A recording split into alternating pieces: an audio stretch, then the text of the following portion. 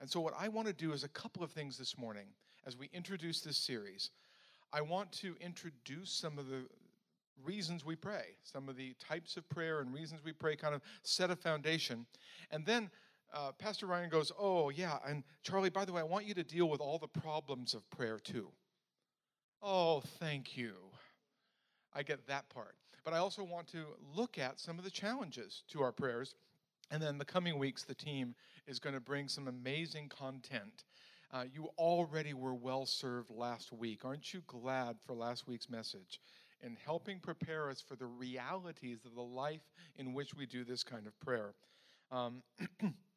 Have you heard phrases like this? Our thoughts and prayers are with you. By the way, always welcome that.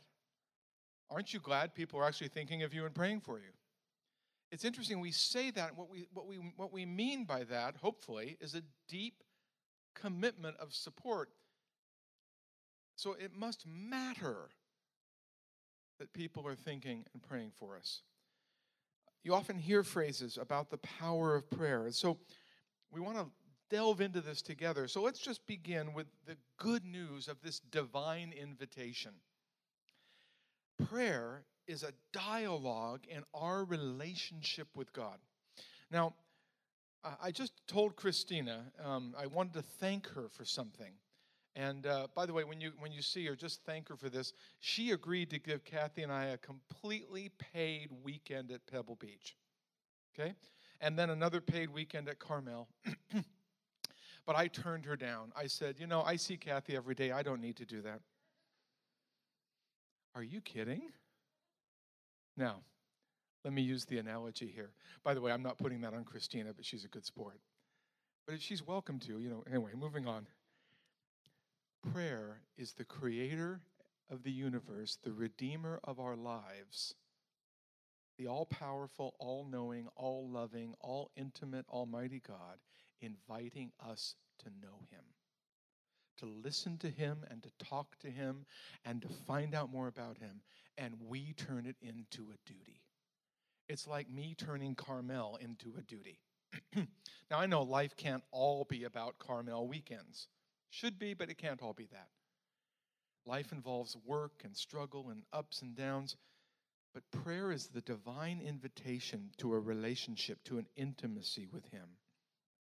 In the Bible, it's amazing. From God's first question to Adam, where are you? Genesis chapter 3. How many of you know God did not need to know his geography? He was anxious for Adam to get honest with him. And then what does Adam do? Pass the buck on Eve. And we've been going downhill ever since. Or Abraham bargaining with God to save the cities of Sodom and Gomorrah. So God has always invited his people to pray. So in addition to knowing him and enjoying him, and we'll look into that in more depth, prayer is also part of God's mission as he invites us to be in partnership with him. Prayer is both mission and partnership. God has chosen to use our prayers as vital to his mission in the world. Now, I talked to God one day about how terribly inefficient he is. Now, some of you work in hardware and software and high tech and virtual reality. And I told God one day, why don't you just get the Dolby brothers to put a surround sound in the sky and then a 5 or 6 or 7G projection and just tell the whole world to repent at once? It'd be so much more efficient. And instead, he uses us. He uses our words, good deeds, our comradeship and friendship, and our prayers in his mission of reconciliation and restoration. It's so inefficient and it's so glorious. He has all the power in the world, and he chooses to do powerful work through us. So our prayers are part of his work in the world. And what's really kind of paradoxical is it's God himself that moves us to pray. How many of you have been in that moment where you know you really need to take a moment and pray? Something's stirring you. That's God working. Then you pray, and then God uses that prayer to make a difference in the world. So that's a foundation. And just some model prayers as you're taking some notes and taking a look, just some examples. If you've never been much of a verbal prayer, or you don't know where to start, or if you're a veteran and think you know it all, go to God's Word, and there's some amazing prayers here. So just some examples. Jesus' prayers, the most famous one is the Lord's Prayer. You find it in Matthew 6 and other parts of the Gospels. Jesus didn't intend it simply to be a corporate prayer or a rote prayer. He intended it to be a model of calling out to God our Father, a model of asking God to meet our needs and to forgive our sins, and a model of seeking His kingdom. It's an amazing, amazing prayer. Take a look at it and speak it back to Him. And then in John chapter 17, as Jesus is getting ready to go to the cross for our sins, He prays for His disciples and all of us. He says, God, I don't just pray for my friends here alone. I pray for all who will believe. And Jesus prays that we would be holy, that we would be one, that we'd be united. In fact, He prayed 4 times that we'd be one. And by the way, when there's repetition, it's because it's going to be hard. God, unite them, bring them into unity, make them one. And then at the very end of that prayer, He says, Father, I want them, my friends, to know the love that we've had before the world began. What an amazing set of prayers here. If you want to go further, pray for spiritual growth from the book of Ephesians. In fact, you heard it this morning from the worship team, that God is praying that we would know Him more deeply in the power of His resurrection, that we would grow close to Him and have wisdom and knowledge and understanding. Then there's also a time where we need to call out for mercy. Psalm 51 is the most famous prayer for mercy, where David is crying out to God to forgive his adultery and his murder and his conspiracy and his overall depravity that whole episode with Bathsheba represents. He cries out for mercy. And even though we're His children, we're headed for heaven, there are times we need to cry out for mercy, both for ourselves and sometimes for our land. But there's also a wonderful prayer after we've cried out to God. Aren't you glad that He forgives our sins? He doesn't remember them anymore. Psalm 32, blessed is the man whose sins are forgiven, against whom the Lord will not count his iniquity. And I want to give you a phrase that I want you to remember the rest of your life. There is no rap sheet in heaven toward any of us. I don't know about you. I still remember a lot of things I did. God doesn't. On the cross, Jesus took our whole rap sheet. Every thought, word, and deed, He bore it for us. And so God is not inclined toward us as an adversary, but we have an advocate in the cross of Jesus Christ. And then there's a time for lament, a time for complaint. This point on the screen and the final point, there are times we just need to complain. Am I the only one that has just complained to God? He can handle it. God, this is agonizing. God, I've been praying. God, where are you? You really need to show up here. Or sometimes the more irritating prayers. God, why are all those pagan, secular, ungodly, cult-following, Hollywood people, whatever phrase you want to use, why are they healthy, strong, rich, and live forever? Why did my friend just die of cancer? Why did my holy and righteous friend go through that? I am not happy, God. This is Psalm 73. So when you need to complain, there's a psalm for you. Actually, it's a whole bunch of them. But keep reading. The writer said, this was really upsetting to me. And then I entered the sanctuary of God, and I got an eternal perspective. I understood destiny. Whom have I in heaven but you? And having you, I need nothing on earth. O Lord, you are my portion, and you will take me into glory. And then, by the way, just reverse the numbers. Psalm 37, this is how you live while you wait for your prayers to be answered. Trust in the Lord and do good. The meek will inherit the earth. And so we have marvelous examples of God's people wrestling and rejoicing in prayer. There's also a time, Exodus 32 and other places, for intercession. Now, While Moses was up getting the 10 Commandments, anybody seen the old movie with Charlton Heston? If you haven't, you need to. It's one of those classics. He's up on the mountain. Now, the Bible is sometimes a little tame in how we translate the Hebrew. While Moses is up on the mountain, I want you to imagine a combination of the most debauched thing you can imagine and the Burning Man, and that's what was happening.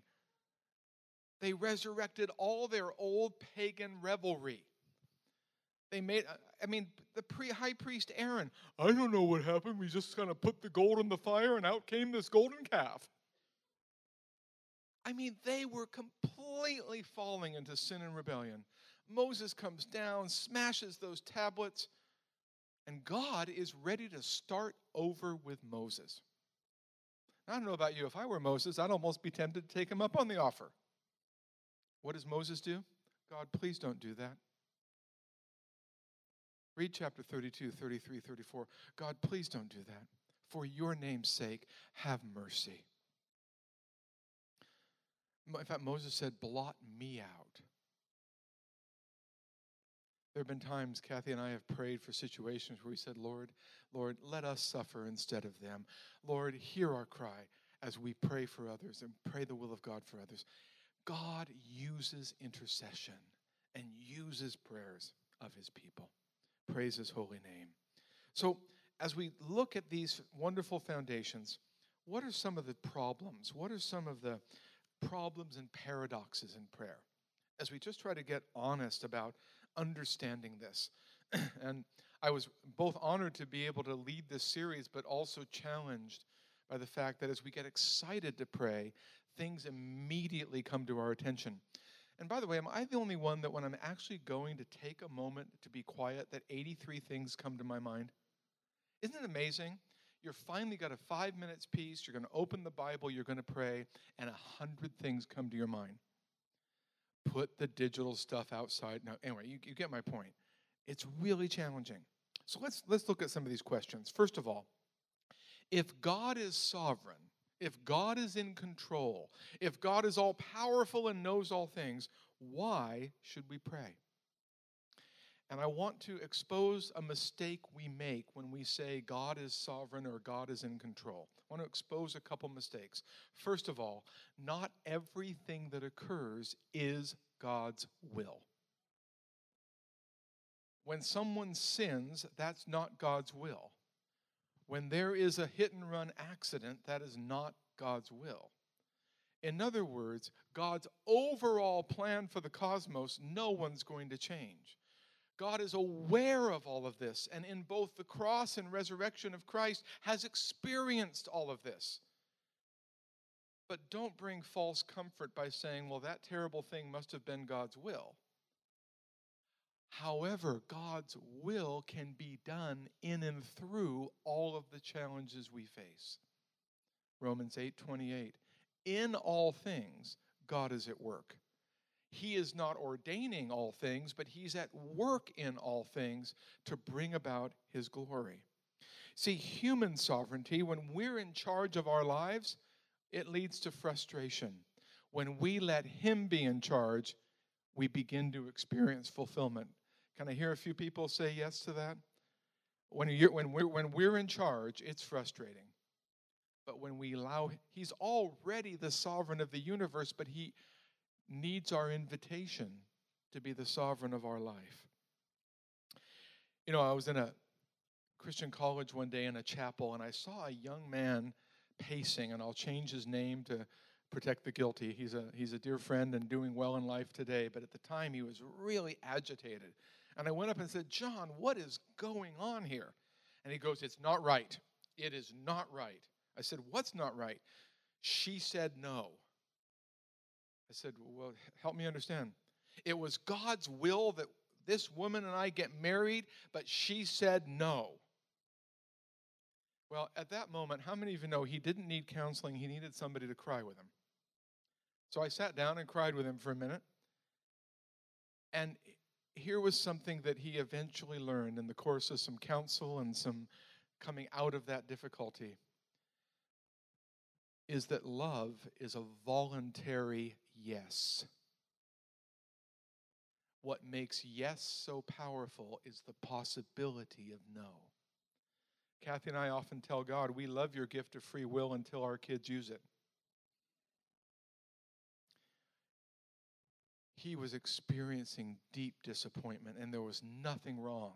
There was no sin in some of those feelings he had. He needed to process them.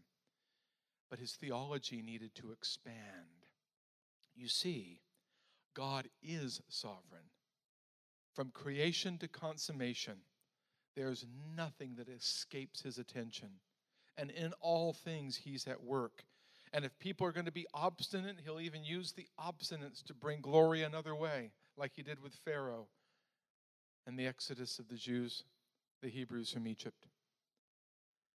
But God's sovereignty also includes our free choices. Our choices make a huge difference in the world. They bring things into the world that weren't there before. And so I want to encourage you, our prayers have been designed by God to really matter. When we pray, both for ourselves and for others, when we call out to him, God has chosen that that's a means by which real work gets done in the world. He's at work. By the way, this young man went on, got some good counsel, went on in areas of ministry and service, happily married, kids, probably grandkids. I lost track. But he needed to know that God was there in his weeping, because God knows what it's like to hold out his hand to obstinate people and have them say no thank you. And so his sovereignty isn't so much limited as it's so big that it includes all of our choices. Well, why are my prayers unanswered? Does anybody have a few prayers you feel like are still in the pending tray? I have 44 years worth of prayers and 4 minutes worth of prayers, okay? So why are our prayers unanswered sometimes? Let me share with you just from the scriptures now. Don't have to make this up. First of all, sometimes our prayers are unanswered because we are walking in rebellion. We are of a double-mindedness. James 1 says, you have not because you ask not, and when you ask with the wrong motives. Psalm 66 says, if I regard iniquity in my heart, God isn't going to hear me. Now, before I go on, I want you to hear something. I'm not talking about the struggles we have with areas in our life. Am I the only one that has not yet achieved full sanctification? Okay? So your habits and your hurts and the things you struggle with, they don't keep God from hearing you because you're working on them. You're asking his help. You're getting prayer from others. But if you're living in overt rebellion, if you're saying one thing to God but really believing another, it's not so much God punishing you as how is he going to answer when you don't have the character for the answer. So I want to be gentle, but I want to be biblically strong here. Let's keep a humble heart toward God. And when you come to him and say, Lord, I don't deserve to be heard, but through Jesus Christ, my sins are forgiven. Lord, I'm still struggling with that anger toward that friend, but Lord, I bless that friend, help them, forgive them. How many of you know God hears that prayer? And so sometimes our own mixed motives can get in the way. Secondly, sometimes God delays the answer so he gets greater glory. John chapter 9, the religious leaders thought they could catch Jesus, and they said, was this man born blind because of his sin or the sin of his parents? Folks, I don't know about you, but I may not be all that educated on some levels, but somebody born blind didn't sin to be born blind. We live in a fallen world, and that gentleman was born that way, and it wasn't because of his parents' sin. Jesus said, you've missed the whole point. This has occurred that God might be glorified. And Jesus is going to heal the blind man of his physical sightlessness. He's going to heal his blindness, and he's going to awaken faith in that man. By the end of the chapter, he's bowing down before Jesus as a new disciple and kicked out of his synagogue for doing so. So sometimes there's a delay because God has a greater answer in mind. Thirdly, sometimes we're in a spiritual battle. And you read the book of Acts, Acts chapter 16, 17, 18, along the journeys of Paul in ministry, In a couple of cases, it said the Holy Spirit told us, don't go there. And in another case, it said Satan prevented us. We're in a spiritual battle. There's another team on the field. And so sometimes God, there's a delay in our answers because there's a real spiritual battle going on, and that's a call to persevere. You can read this in the book of Daniel as well. This 3-week delay in an answer to prayer wasn't because Daniel was a sinner or because the prayer was wrong, but because there's a real spiritual battle. And by the way, God wants us involved in his victory. Again, he's got the power to just eliminate everything by decree, and he's chosen to use our prayers. Another reason prayers go unanswered, or at least seem delayed, or there's struggles, is that God wants us as members of the body of Christ to come into a deeper unity with our brothers and sisters. If there are relational breakdowns, sometimes God will use those delays in prayer to awaken us to the need to make things right with others. Again, not punishing us, but actually rewarding us as a heavenly Father and teaching us how to be in unity. In fact, Peter puts it this way. He says to husbands and wives, dwell together in knowledge so nothing hinders your prayers. Isn't that fascinating? In Ephesians 4, he says, maintain the unity in the bond of peace. Why? Because that unity, that agreement is part of what God's ordained. Just as Father, Son, and Holy Spirit are forever in agreement. So he's called us, not to have all the same opinions about everything, but to be in relational integrity and agreement and love. So sometimes there's just a bit of a delay so that we can get every relationship right with him. By the way, sometimes the answer is no. That he's got a greater answer. We have all experienced yeses and nos. Can I just tell you, I like yeses better than nos? We have all prayed for people to be healed and seen them healed, and we've prayed for people to be healed, and the only healing will be because they're in the presence of Jesus. And that's part of the paradox that we have to live with. But the good news is that our prayers still matter. Let's go a little deeper. By the way, can you please explain to me in this valley how it is that we have more data and less wisdom than ever? I'm trying to figure out how we have more access to data and knowledge and yet less agreement on what's real. When I was studying history at Santa Cruz, I'm a proud banana slug 3 times there, and did my theology in Berkeley and still came out a Christian, so everybody relax, all right? But I'd have history teachers come up and do this. They'd go, some events really happened. Because it was that moment of history that we still see today of, well, that's your opinion and that's your opinion, and we can't really know anything, and, you know, it's all narrative, all opinion, all subjective. Folks, I want you to know that when you pray, God is present and listening. Oh, maybe not in some of the feelings or some of the manifestations you would prefer, but he is there. And let's go a little deeper here. How do you know you're not just talking to yourself? How do you know you're not just breathing into the air? According to Scripture, it is impossible, if we're honest, to look at the cosmos and our conscience, Romans 1 and 2, and not know he's there. And if you're a believer in Christ, if you have said yes to his lordship in your life, you have said yes to his cross and resurrection, which is the defining event in history. And just as that defining event changed all of history and our history, so he is with us by the Holy Spirit. And he asks that we trust that he's there. But the key thing here is, how do we know it's God speaking and not the pizza we ate? How do we know it's not just our wishful thinking? And here's your simple answer. If what you are praying and longing for and calling out for brings glory to him and good to others as well as yourself, you can be pretty assured, if it's according to Scripture and for his honor, that you're in his will and he's present and he's working. What do you say we get to prayer? And so it's real. He's present with conviction. By the way, he's the only one that can convict us and comfort us in the same moment. Have you noticed that when you come to Awakening? Oh, Lord, I'm glad to be at church. Or some of you drag in because you haven't had enough caffeine yet. But you're glad to be here. Have you ever noticed in the middle of the musical part of worship, or maybe a part of the message, or at the prayer time, have you ever noticed this wonderful feeling of his presence? And then I hope often, or at least every so often, in the same 5-minute period, something is touched inside that you know you need to work on or make right. That's how you know he's present.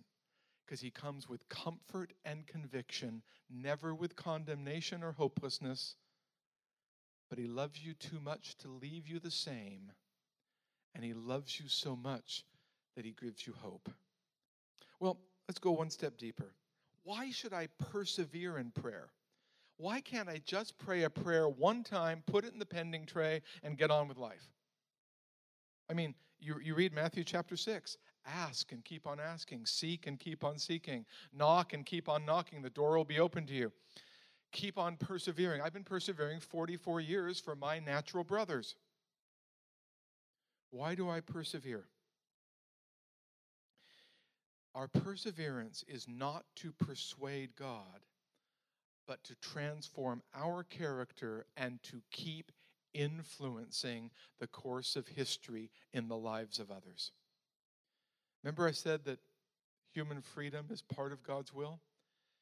One of the other reasons prayers aren't always instantly answered, and the reason we persevere in prayer, is because the people we're praying for have free will.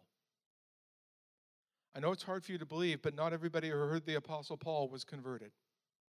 Some became part of the new church and some walked away. There's a mystery there, but God has decided to use our prayers. And so our perseverance is for our character transformation, not to persuade or twist his arm, but so that we might be changed in humility and patience, and so that God can keep us partnering with him to bring good to the world. Are you aware that we have just a slight bit of issues with culture and politics in our world, or am I the only one?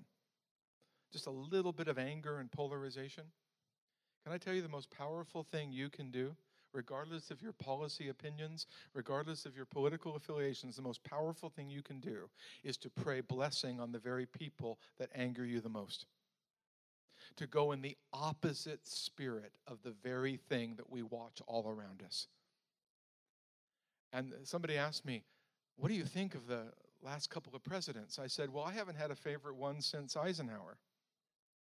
I just do that to get the whole thing off the table. I'm a historian. I can live in any era I want to. But here's my real point. I have prayed for every president from the time I became a Christian. That would have been, a few months just before he resigned. I prayed for Richard Nixon. I prayed for Gerald Ford. I prayed for Jimmy Carter. I prayed for both Bushes. I prayed for the Clintons. I prayed for the Obamas. And I prayed for President Trump. And I pray for legislators. I pray for governors, I pray for city council members, and it's not because I agree with them, but because God has decided to use my petitions and prayers to make a difference in the world. And the more I pray for them, the more I can not give in to my anger and begin to be an activist in the right way. Folks, I urge you, keep persevering. Let me just share a couple more points before we close and do some prayer together. One of the challenges in the history of the church is the contemplative and active life. From the 3rd century to the current day, there have been these tensions of those called to the monastic calling or to certain kinds of spiritual leadership, or others even today will say, well, I'm called to hours and hours of prayer. And by the way, that's great. We call that a contemplative life, where it's quieter life. There's more time for prayer and study. And then there are others that are just more active, both because of necessity or calling or personality. And this is how it often works when we get kind of past all the niceness. So the activist, the person here at Awakening that gets things done, they come up and they say to you, hey, will you serve in the children's ministry? And the contemplative goes, I'll pray about it. Now, by the way, they're both doing the right thing. The activist needs volunteers, and the contemplative's not wrong to say, I should pray about it, because there's only so many time units in life, and you need to know it's God's work in the world. But here's what really goes on sometimes. The activist is going, you're just using prayer as an excuse. And the contemplative is going, you're not even spiritual. Now, not here at Awakening. I just heard rumors those things happen. Folks, it's a false dichotomy. We are all to be contemplative activists. We are all to have a rich inner life and do what God's told us to do. That includes everyday work, that includes family, that includes work here at Awakening, all the things. I read the Bible. It says, whatever you do in word or deed, do how much to the glory of God? All to the glory of God. Whatever you do, publicly, privately, paid, unpaid, school, work, parenting, grandparenting, whatever you do. Now, here's the thing that I want to share that I think will be absolutely liberating as we get ready to pray together and we get ready to go from this place to a valley that's pretty intense. Don't turn prayer into a duty. Let it be a delight. Let it be a partnership. And don't restrict prayer to that moment in the morning or that moment at lunch or that moment in the evening. Make it a lifestyle. Make it breathing. If you're a new parent, your prayer life is 5 minutes at a time in between feedings and changings. If you're starting a business, your prayers are continual. Now, some of you can get the time in the morning to take an hour or more, and that, please, boy, take whatever time you can to be alone with God. But don't let your schedule keep you from prayer. Let prayer invade your schedule. Oh, by the way, pretty soon your schedule will change. Do you really have to binge watch one more hour? I'm not even saying don't binge watch something. I know the good TV series. They all ended in 1983, but I know them. Not really. No, folks, God's not a killjoy. He's inviting us to know him. So turn off the clicker for a few minutes and talk to God. You're in the car. And especially if you're in the car between 6 a.m. and 8 a.m. and between 3:30 p.m. and whatever p.m. in the evening on main arteries in the Silicon Valley, how many of you know you're in a car? And if you're not in a carpool or driving one of those very slow Priuses, God bless Prius drivers. I used to be one. I drove it like a normal car, and people still pass me at 20 miles an hour past the speed limit because they couldn't believe I was driving the speed limit in a Prius. Some of you are looking at the gas gauge. Ooh, I'm up to 50 miles per gallon. Of course, there's a whole 85 cars behind you, but you're up. Anyway, moving on. We have time to pray. If it's important to God, there's time to do it. But don't turn it into a duty. Don't turn it into somebody else's discipline. Make it yours. And finally, as we properly conclude for the third time, Jesus gave us a command to love each other. He gave us a commission to make disciples. He gave us an invitation to be yoked with him, to get a real rest, as Eugene Peterson says, to find out the unforced rhythms of grace. If you're burned out on religion, if you're tired of all the demands, come to me. I'm not going to let you just sit around. I'm going to let you partner with me, and we'll go at the right pace and the right way of life. And here's what God promises us. Our prayers are not incantations and formulas, but they are incarnational faith. God offers us comfort when we pray when we can, and the conviction to pray all the time. He offers us comfort that our prayers are heard, but he offers us conviction that his word will work in our life. He offers us comfort that even our sighs and our longings, according to Psalm 56, he collects our tears in his bottle. He records our lament on his scroll. He is there. And He challenges us to really believe that we're being heard. Maturity is living with the joy and the sorrow, with the delay and the immediacy, with the faith and the hope and the love that we're called to, and with the contradictions that come in a fallen world. Folks, why pray? Because he's invited us to intimacy. He uses our intercession, and through our prayers, the world changes. Would you bow your heads with me? Hallelujah. The worship team's going to come, and we're going to have a chance just to take a little extra time. But I'd like us to pray in a couple of things that we've heard today, not only in my words, but through God's word that we have sung, that we have prayed, that we have read and heard. Lord, we come to you as your family, and we give you praise and honor that you hear our prayers, that you invite us to know you. Lord, right now, we want to cast all of our cares on you. Would you lift up what is causing you anxiety today? Would you just quietly but verbally articulate? You don't have to disturb your neighbor, but just say, God, I give you that burden. I give you that person, that situation, that physical, financial, emotional, vocational need, whatever it is. Would you just give him that burden? According to God's word, I want you just to receive this morning. Call out to him. Our God is a refuge for us. He is the Lord who daily bears our burdens. He is present and working in that situation. Would you take a moment and say, Lord, would you forgive me for prayerlessness? For times when I know you've been moving me to pause and to pray and I just got too busy or too distracted. Lord, thank you for the blood of Christ. Thank you that you want me to join with your Spirit in making a difference in the world in my prayers. Would you begin to thank him now that he wants to use your prayers? So, Father, we take a moment as the family called Awakening right now, and together we pray blessing upon the body of Christ, upon every community in this valley where Jesus Christ is Lord. May they grow in wisdom and knowledge and truth and joy and impact. And then, God, we take a moment and we pray for all in power, influence, and authority. Whether we agree or do not agree, we bless those, Lord. Those women and men, we bless them in Jesus' name. And where there's repentance needed, we cry out for mercy.